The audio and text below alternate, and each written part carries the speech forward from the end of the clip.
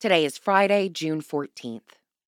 Luke chapter 19, verse 47. Every day, Jesus was teaching at the temple. The chief priests, the scribes, and the leaders of the people kept looking for a way to kill him. Jesus is both fully God and fully human. And in this gospel reading, we see this description of him borne out quite well. As he draws near Jerusalem, Jesus weeps out of sadness and frustration at people's blindness to what is right in front of them.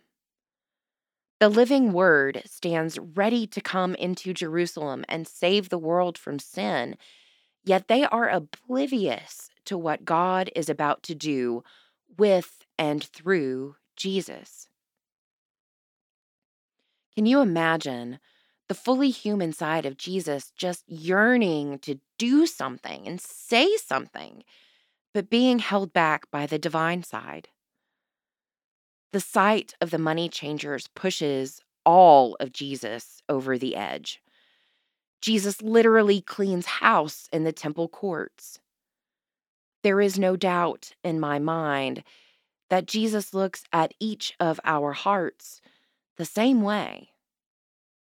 I pray that he will find the temples of our hearts to be houses of prayer, dedicated to the Prince of Peace.